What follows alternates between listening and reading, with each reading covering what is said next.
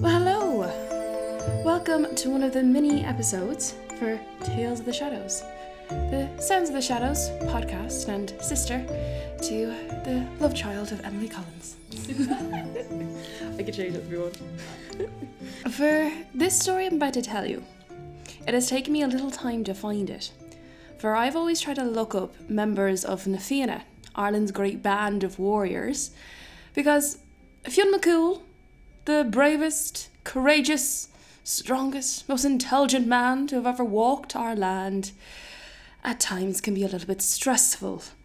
No one can be that perfect all the time.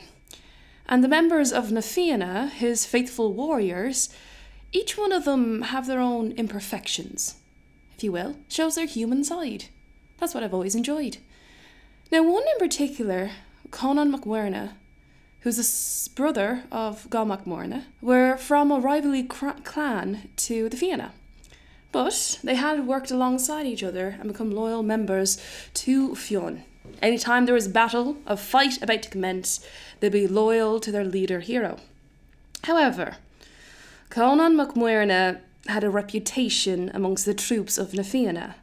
A little bit boisterous. Yes, always the one to eat every single crumb of food from the table. But he was also called Conan Will, Baldy, the Baldy of the Fiannas. Now, I'm not trying to say ball is an infliction that no one enjoys. But Conan did have moments of when he would rile up the troops in a very unlikely way. For he was known as a jester, known to be, if you will, take the mickey out of everyone. But he didn't do it with a good heart. Now, there was a time, a year, when the Fianna wouldn't be at war or at battle, but they'd go out for a hunt. Now, Fionn, along with Gá MacMurna, his brother Conan, their good friends, Diarmaid O'Dwivna, the one with the funny love spot on his forehead, and also Caolte MacRonan, the fastest runner in all of Ireland. And as they went out for their hunts, of course they needed to find a place for shelter that night. And they find a home with a roof that's full of what looks like golden thatch. And there's no doorman to protect it, so the gentleman thought it would be a good idea to walk in. And rightly so. When they walked in, there was tapestries hanging from the wall full of sparkling threads of silvers, even rubies decorating the hallways of this home.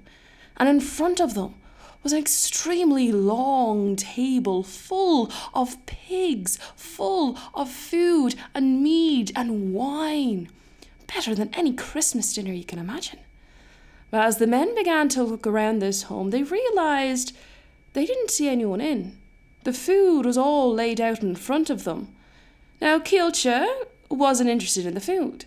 He noticed that there was an awful lot of animals outside the land, so he began to run all night to be free as one of the creatures.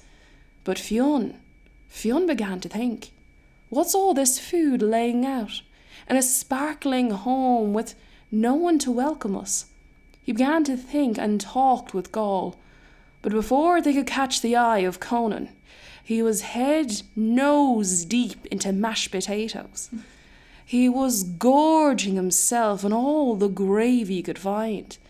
Chicken legs coming out of his mouth, throwing around lamb chops as if they were a part of ammunition for battle. But Fionn realised this was not any house.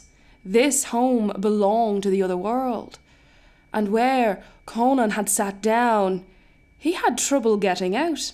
Now, of course, his older brother Gall was complaining, "You've just eaten too much food, you just can't get out of the chair, you've gotten so fat." But it wasn't true. Yes, Conan had eaten all the food his eyes could see, but he was still stuck rather tightly into his seat.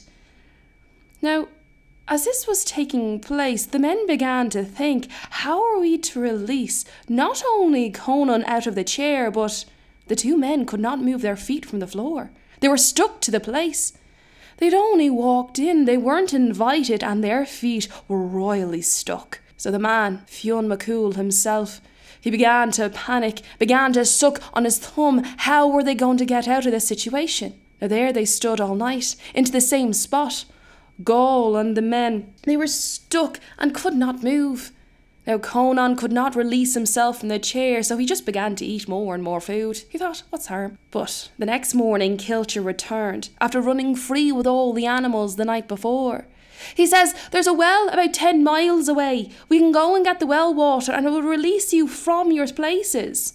But no, Gaul had a better idea. Here, Fionn, that magical thumb you've been sucking on all night, I've been told it's got healing properties.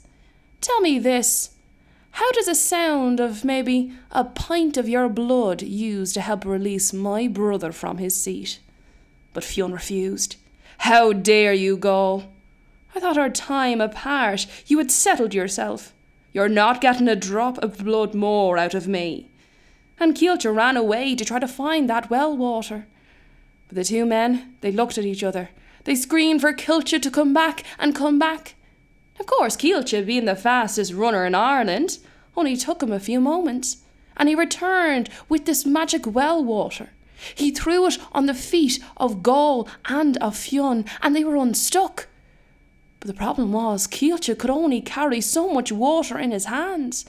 But Fionn decided the strength on his arms and the strength of his brothers, they could pull Conan from his seat. There, one grabbed his wrist, the other his shoulders, and they begin to heave. Conan screams and screams. He's never felt pain like this before. He's become unglued from his seat, but what's left behind is more terrifying than he thought. As they heaved that poor man's body from this seat, his skin had stuck to the seat. And there, Conan's back was unveiled, all the muscles and blood oozing from his wounds. Some say you could see his spine, but those not judge the colour of his spine. For this great warrior was standing bleeding. But they did not know how to peel the skin from the seat. But Kilcher, who had been running with the animals all that night, had found a worthy sheep. Fionn cried, bring that sheep here. And he ripped the skin from the sheep and stuck it onto the back of Conan's back. It stuck from the tops of his shoulders down to the back of his thighs, just behind his knees. And there the sheep's wool stuck to him. There the men, they could flee from this awful place. But thankfully, every year after, the Fianna, they never ran out of sheep's wool. For each year they would shear the back of Conan with the woolly back and would have fluffy socks for every Christmas.